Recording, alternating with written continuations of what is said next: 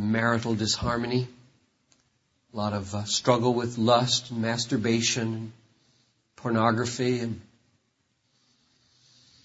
outright sexual immorality, some dishonesty among us at work, some real deep anxiety about the future, some profound feelings of inadequacy, even to be here, some real loneliness. Some guys here don't know anybody hardly and are wondering how the weekend's going to go. And so I want you to come and release us to love each other and to help each other and to get deep into each other's lives. I pray that my few thoughts will be a catalyst that the Holy Spirit would be pleased to use to accomplish things that no human can accomplish. Things that humans have tried to accomplish in our lives for years, decades perhaps, and have not yet been accomplished. And so, Lord, I ask that you would do exceedingly abundantly beyond all that I have been able to ask or think, that you would come, that you would heal, that you would encourage, you would empower, that you would release from bondage, that you would open heaven and reveal Christ to us and His ways with us and His love for us. Just this morning, some of us read, "Behold, what manner of love the Father has shown unto us, that we should be called the children of God." And so we are. So, Lord, I pray that you would help those of us who are children of God to see the wonder of it and feel the wonder of it tonight. And if any is here who is not yet united to Christ by faith and adopted into the family, grant that truth would hold sway and that love would abound and that the Spirit would draw and that everyone would go home believing, saved, adopted. So give guidance now, Lord, and help us to know how best to use these times together, I pray. In Jesus' name, amen. Somewhere in the book on missions, I say, you will not know what prayer is for until you know that life is war. You will not know what prayer is for until you know that life is war. And somebody gave me the title for this time together, Men at War, Pursuing an Undistracted Passion for God. And I love the title. It's a great title. So let me spend a few minutes setting the stage with this idea of men at war and the biblical foundations of thinking that way, that we are at war. In what sense we're at war, okay? 1 Timothy 6:12, and I'll just walk through a few texts. There probably won't be time for you to look them up, but if I want you to linger over one, I'll have you look it up if you brought a Bible. If you brought one and it's back at the cabin, bring it tomorrow when you come. We might be using it. I hope we are. 1 Timothy 6:12, Paul says to the younger man, Timothy, fight the good fight of faith. Fight the good fight. There's a good fight, brothers, to be fought. There are bad fights to fight. We're not to be a mean-spirited group of people who pick fights. We are to be fighters of the good fight.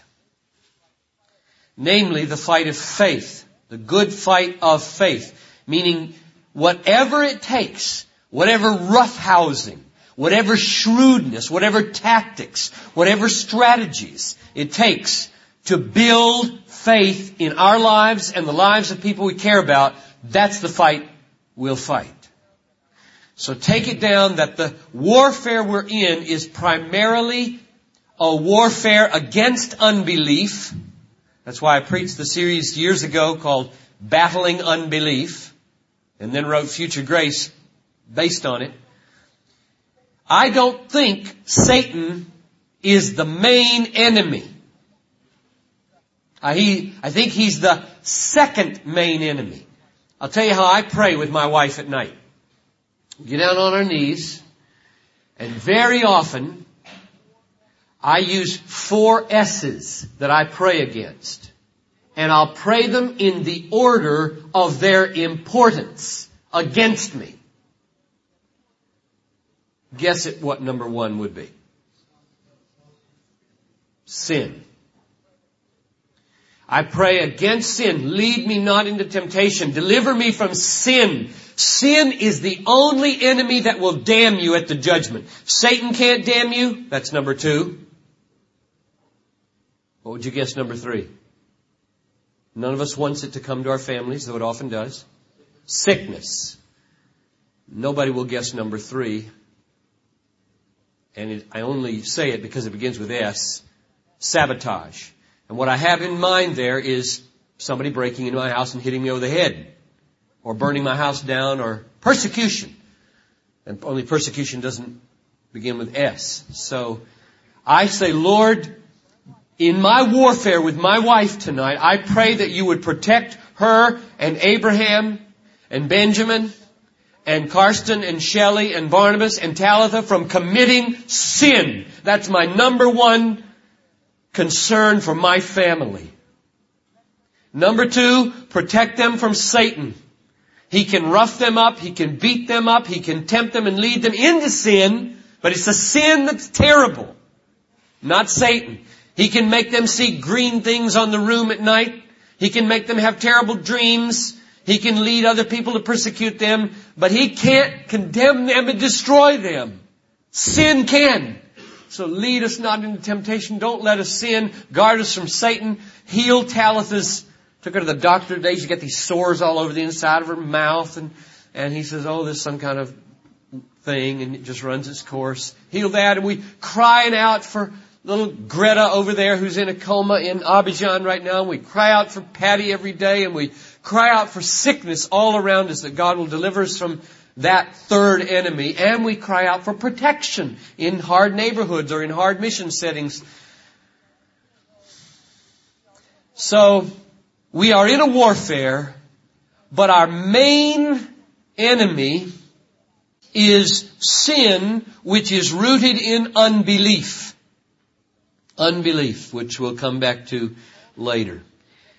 Paul said in 2 Timothy at the end of his life, 2 Timothy 4, 7 and 8, I have fought the good fight. I have finished my course. I have kept the faith. Henceforth there is laid up for me a crown of righteousness, which the Lord, the righteous judge, will award to me, and not only to me, but to all who have loved his appearing. So he had 3 pictures. I have fought the good fight. I have finished my course like an athlete, and I have kept the faith. And I think those 2 are simply images. The fight and the race are images of keeping faith. You have to fight to keep it. You have to run to keep it, because it's not an automatic. Faith is always trying to get away from us, because Satan is always sifting us. Like it says there in Luke 22, Jesus said to Peter, you remember, Satan has asked that he might have you, that he might sift you like wheat. What does that mean? I think that means take your life and take the grate of the sifter and squish you through it. Now, what is this grate designed to pull out of you once you fall through? Faith. So, and then he says, so I have prayed for you that your faith fail not. So it's faith that comes out when Satan tries to squish us through this grate. And you fall out on the other side like sand. I used to work for a swimming pool building company. My job all day long in 90-degree heat in South Carolina was to shovel rough sand onto a piece of screen. So it would fall through fine enough so that it would go into the cement mixer. And I was in good shape at the end of that summer. And I learned that you can get things out. And every now and then I have to take it and throw all these rocks out. And that's what Satan asks to do to you guys. He wants to do that this weekend probably. He's been doing it this week with all kinds of circumstances. I'm going to sift them like wheat. I'm going to sift them and just push them through this thing. And Jesus prays for you. He did for Peter. And he said, when you have turned, in other words, he knew he's going to stumble. 3 denials. When you have turned, strengthen your brethren. So fighting the good fight of faith is something you do all the way to the end, because Paul said, now I'm on the brink of being poured out and I fought the good fight. And I just wanted to say a word about finishing well. I think a lot about dying these days because of how many people are threatened with cancer. I see John is here and his dad is back in the hospital. Was yesterday. He's out now, right? And just what's going to happen? How's it going to go with Roger and John's dad? How's it going to go with Patty? How long does Patty have? And raise your hand if you got somebody you love who's got cancer. Raise your hand. Okay, about a fourth. People that are close to you with cancer. And other things, I should have said diseases maybe, besides cancer. But when I think about this at Bethlehem, I think about finishing well. I want to finish well. My life, whether it's early or late, I want to finish well. I want to fight well. And I just need to encourage you that to have been saved a while back or yesterday is the beginning, guys, of the battle, not the end of the battle. It's the beginning of the battle, not the end. And you need to know that. It's encouraging to know it and it's discouraging to know it. Encouraging to know that we're not in the battle alone, and discouraging perhaps that you're not going to make it to the end if you don't fight and not grow weary. Daryl is in Bangkok. I pray, being worked on by God. 4 years now, separated from his wife because he left and went into prostitution. And he's living there now, and Wendy's at our church. His wife, we pray for Daryl to repent and come back. He was a missionary with the Baptist General Conference, a very effective one, learned the Thai language beautifully, and sin triumphed in his life. And he's come back 2 or 3 times in the meantime, and we've gotten together. And I've looked at him and I said, Daryl, what is it? What happened? And one of the most telling things that he said to me was, with regard to sexual temptation, he said, all through college I had it, this battle, and I just got tired of fighting the battle. That's the way he put it. I just got tired. It just wasn't worth it. So a blindness came over Daryl's eyes, and it stopped looking like it was worth it. So his 2 little kids are growing up without him. Can you believe that? His beautiful, loyal wife of 4 years separated, waiting, willing to work on reconciliation. That isn't worth it yet. I mean, that's a blindness of a very profound kind. And brothers, we must fight that like crazy, because it can come suddenly, alone, in a distant city, the red light district nearby, or it can come slowly, with just a little more aggravated pornography each time. You've got to fight for faith. There was a homosexual person in our church. We have numerous ones. Some may be here who struggle with that. The struggle is not the problem.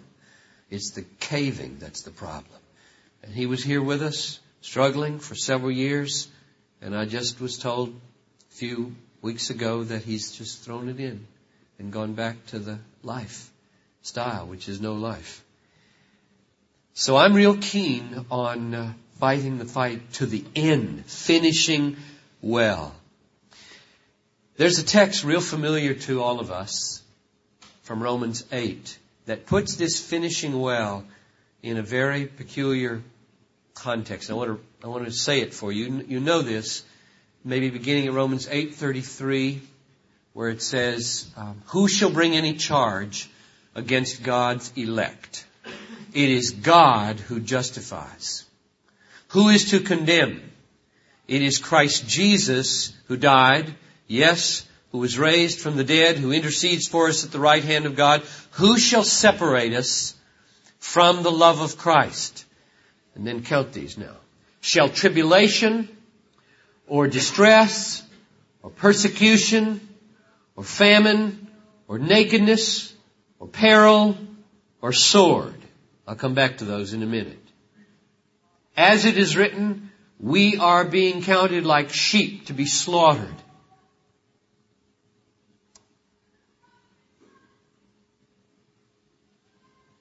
What's that next phrase?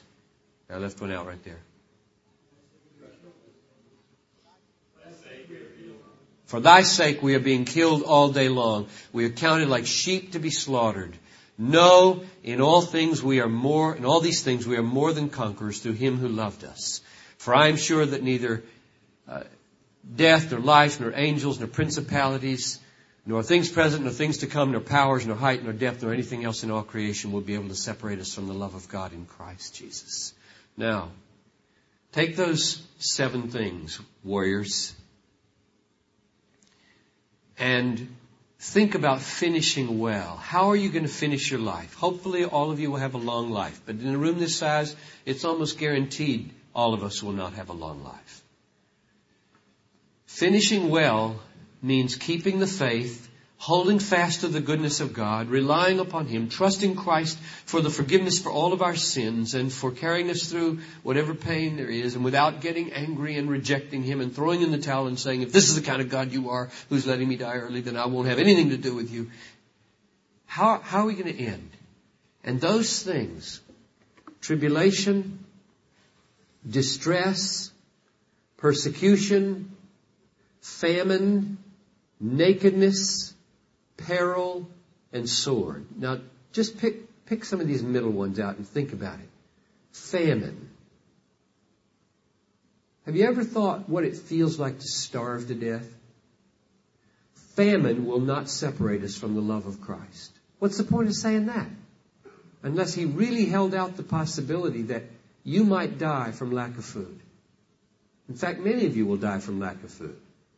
Your throat will swell up so bad they can't give it to you anymore. Nakedness. What's that? Back in the, I don't remember the timing of it, but I checked it out in my Schaff's Herzog religious encyclopedia just to check out the facts. During a time of persecution, there were 60 or so very devout Christian people in a time of persecution in the winter time. And the enemies of the church, I should have the details for you, but I could get them because I know where it's found in the book. But I don't, but I know the thing that I remember. They stripped them naked and drove them out onto a lake frozen in the wintertime, surrounded them with weapons, and just held them at point until they froze to death. So there's nakedness. Shall nakedness separate us from the love of Christ? Paul says no. Peril. That's probably some kind of very cataclysmic, dangerous situation. Now, the question I'm asking you is, how will it be like to finish the fight of faith there? When you're so cold, you're losing your mind. Or when you're so hungry, you're being eaten up from the inside and it hurts so bad, you're retching and nothing is coming up, and it's not heroic, clear-minded, Christ is all. It's just agony. And I think the only way will be a lifetime, a trajectory of having fought well. And it may be that you will be so tormented in the last hours that your own mind will not function adequately to lay hold on any promises to rest in. And somebody will have to do it for you. And may we do that for each other. You know, one of the things I'd like you to go home able to do is help people die. Don't run away from the sick. Don't run away from the problems. Let's be the kind of guys who not only fight well for our own faith, but help others fight well. When you don't know what to say, walk into that situation and say, Father, I don't know what to say. Bring to my mind some thought, and He may say, you don't need to say anything. Put your hand on their arm and sit quietly for a minute. We must help each other die well, live well, fight well. We are men at war. So there is my initial overview of the justifiability of this title that we have, Men at War. Now let me set the stage for tomorrow morning with a few more texts, and then we're going to break up into little huddles and pray for a little while for each other. And please get to know each other here. There's some of you here who probably think you're the only person who doesn't know anybody. Well, that's not true. I don't think I know half of you. And so we're all in it together here, and I'm so thankful they thought of these. And so don't find the one person you know and walk over there. Find people you don't know and ask questions about where you work and where you live, and you ever shot a deer or whatever guys are supposed to talk about. Roadkill. But then if you're not a typical guy, talk about, well, I won't say it. But just feel free to be non-typical. Fighting for passion, that's what the theme is about. Fighting for joy, fighting for satisfaction, fighting for hope. I believe all those are part of fighting for faith. And so I want to give you some texts on those and just sow the seeds of how you fight, how you make war on unbelief and on lack of passion. Some of you come up here and you see that word passion, or you come to Bethlehem and you hear that our affirmation or our big mission statement is, we exist to spread a passion for the supremacy of God in all things, for the joy of all peoples. And you're saying inside, I don't feel like a passionate person. I'm not a passionate person. It's not my personality to be a passionate person. At least not like I see John preaching or whatever. Now that's probably okay. It might not be okay, but it's probably okay. Depending on whether you mean I'm incapable of loving God deeply. If that's what you mean, that's bad. If what you mean is my personality doesn't get loud, that's no big deal. Okay? So passion can run very deep, very strong, very quiet. And it can run very shallow and very loud. So don't measure your passion by my personality or anybody else's in the room. Measure it by what you see in the Bible as the depth of affection that we are able to have for God through whatever personality we're wired with. And it'll more or less affect your personality some, but probably not much.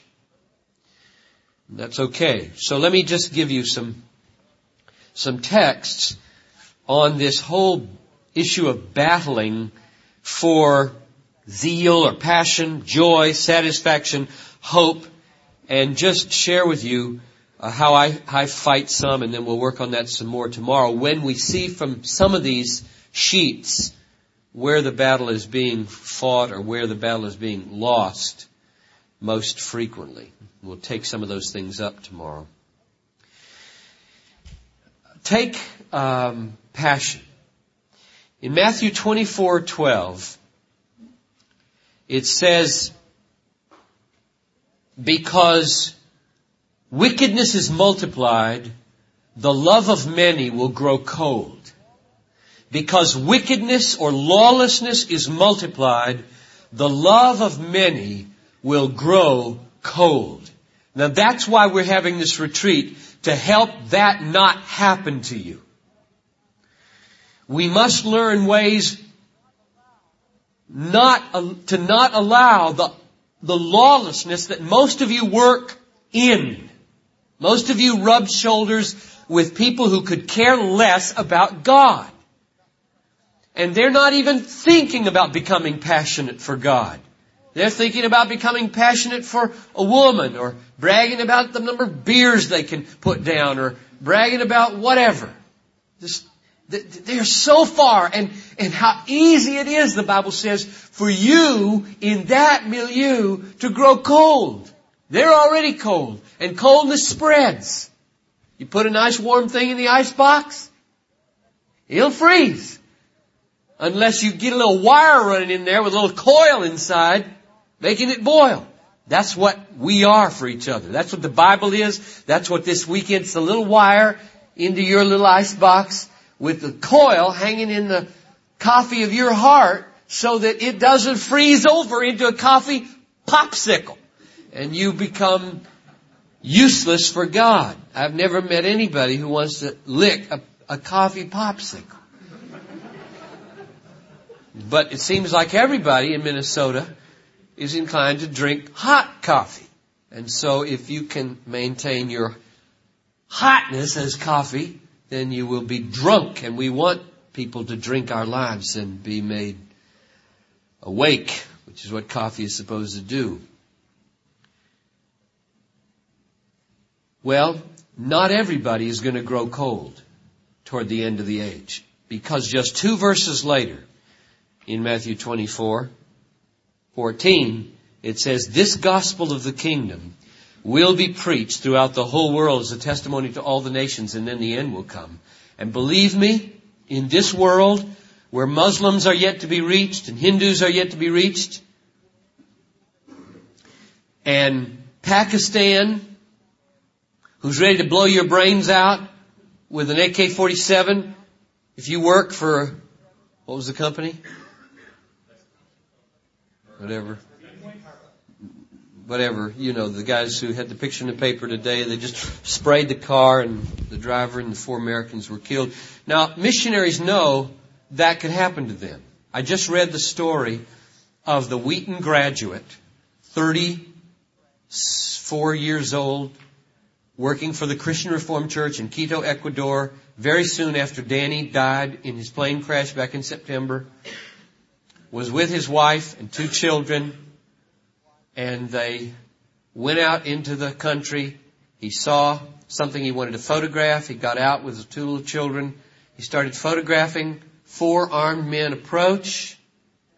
They say, "Give us your camera." He gives them the camera. They say, "Give us the keys." He says, "You can have the vehicle, just leave the family." They get in, make the family move. The kid, and he's got 1 kid in his arms, to the back seat. He sees they're going to take his wife and kid away. He moves toward the car. They shoot him 4 times in the chest. The boy, he falls over. The wife pushed out of the car. In the scuffle, she escapes. They drive away. And there she is left with a dead husband and 2 kids in the middle of nowhere. And everybody who does missions knows that's a possibility. Now, cold people don't do that. Right? Cold people don't go to Pakistan. They move to the safest possible neighborhood imaginable. And put as many locks on the doors and stay away from as many troubled people as they can. Only people who are red hot for eternity are going to finish the Great Commission. So I know that when it says, because lawlessness is multiplied, the love of many will grow cold, it doesn't mean everybody. It doesn't mean everybody. And my life is devoted to making it mean as few of you as possible to grow cold. That's what I'm devoted to. To spreading a passion, a zeal, a hotness for the glory of God. Your calling may not be missions, but it may be. Or it may be right there in your suburb when you hear some strange sounds or some screams next door. You don't go into your basement and call 911. Only you go out. You check it out. You take some risks with your life so that people can see you've got a hope somewhere other than in the world. And they'll ask you the next day, What's the ground of your hope? What are you hoping in? You live like this. I mean, you came right into this house when you heard the screaming and the pop, pop, pop, pop. You could have been shot. Well, I just had to. I mean, somebody... Joy is a piece of this thing. I was just focusing on passion or zeal. Let me focus for a minute on joy. I'm a big one for joy. And I was down in Macon, Georgia, talking on Future Grace last week. And I said very candidly to those 300 people or so who were gathered there about why I write on joy. I said, everybody who writes books on overcoming something is because they struggle with it. How to overcome pride. Well, there you got a person who wrestles with pride. Well, I write books on how to be happy because I'm not a very happy person. By nature, I am a melancholy person. I mean, listen to all of my Advent poems. 15 years of agony. I mean, there's always a death. And this year there's going to be deaths. And misery. It's because that's... So I want to be happy, but I don't want to be glib. And I don't want to be facile. I don't want to be trivial. I don't want to be trite. And I don't want to be these rah-rah kind of Christians that paste a smile on and just say, praise the Lord anyhow. I don't want to be that way. My vision of joy is it's real deep and it's real big and it's more like, Mount Everest than Buck Hill. I want joy to be significant. And I know that takes work for several reasons. In 2 Corinthians 1:24, Paul says, not that we lord it over your faith, but we are workers with you for your joy. Workers with you for your joy. Which means joy takes work. At least, let's be more specific.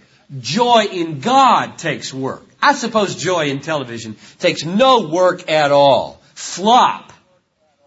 That's all it takes. Push a button and flop. Or nowadays you can flop and push the button. That takes no work at all, and by the end of the night you're relaxed and you've had some laughs and you've been titillated by about half a dozen sexy commercials and you've been tempted to covetousness by 12 reasons for getting what you do not need, but you feel a little relaxed. So that kind of joy takes no work at all. Neither does the work of pornography take any work at all. Or, a lot of just cheap joys take no work. They're cheap because they don't take any work. Joy in God, or even joy in the moon that we saw out there just a little while ago, trying to get through this snowy weather. To look up and pause and feel that was the moon that Shakespeare looked at, and the moon that Calvin looked at, and Jonathan Edwards looked at, and Paul and Moses and Adam looked at that moon. And soak in the stability of the solar system God made for us, or the beauty of the night sky. That takes some work, because by nature we don't do it. We're going home and just grumbling about how cold it is, or slippery the roads are. Grumble, grumble, grumble, grumble. It takes no work to grumble. It takes work not to grumble, but to fix your eyes on something beautiful, like your wife or your child, even if they disappoint the daylights out of you because of something. That takes work. Philippians 1:25, Paul says he's struggling with whether he's going to die and go to heaven or whether he's going to stay. And he says, I know now that I will stay because of the advancement and joy of your faith. The advancement and joy of your faith. My ministry, he says, is for the advancement and joy of your faith. That was the text I preached on my first Sunday at Bethlehem. I said I wanted Christ to be magnified. That's verse 20. And I got down to verse 25. Through the advancement and joy of your faith. And it's still my watchword. I want to so minister to you that you advance in the joy of your faith. Satisfaction. First zeal, passion, then joy, then satisfaction. And these are all things that have to be worked at or fought for. We're still on war. Men at war, war to be zealous, war to be passionate, war to be joyful, war to be now satisfied. And just the prayer from Psalm 90 verse 14. Satisfy us in the morning with your steadfast love that we may rejoice and be glad in you all our days. I wonder, brothers, when you get up in the morning, if you pray that prayer, do you take a little time, find a little time away alone and pause and say, Father, satisfy me this morning with your steadfast love that I may rejoice and be glad in you all my days. You see, satisfaction in God is not automatic in the morning. It's not automatic in the morning. Or any other time of day, but especially in the morning for some non-morning people. So where's it going to come from? It's going to come from the answer to that prayer. We got to fight for satisfaction in God. Remember George Mueller, the owner or runner of the orphanages in England 100 years ago, who is known for his answered prayer? He said that he began to have his devotions by trying to pray when he got up in the morning without the Word. And finally he gave up and began to read the Word and turn that into prayer. Because, he said, his mind would wander if he didn't. And secondly, I have to, he said, find or get my heart happy in Christ before I meet anybody, or I am of no use to them. And that's right. If you go to the breakfast table and you're just as sour and sad or discouraged or grumpy as you were when you went to bed, or worse, how are you going to bless your family or your roommate or your friends or whoever? How are you going to be a minister to them? We've got to fight for satisfaction. We do it by prayer and we do it by the Word. Let me take one more. Hope. Zeal or passion, joy, satisfaction, hope. I think one of the second messages I gave was probably on a Sunday night near the beginning of my time 17 years ago at Bethlehem. And it resulted in that big sign going up on the side of the 1914 building out there as you come east on 8th Street. You drive in, what does the big sign say? I'm glad you've seen it. Sometimes things can be so present they're invisible. Hope in God. Anybody know what psalm that comes from? It probably comes from more than one. You're right. The one I have in mind is 42. In Psalm 42:5, and I remembered it in those early days. I can't tell you how scared I was coming to Bethlehem. I'd never been a pastor before. I was 34 years old. I'd probably preached 20 times in my life. I'd never done a funeral, never done a baptism, never done the Lord's Supper, never counseled anybody with any serious problem. And they hired me. I couldn't believe it.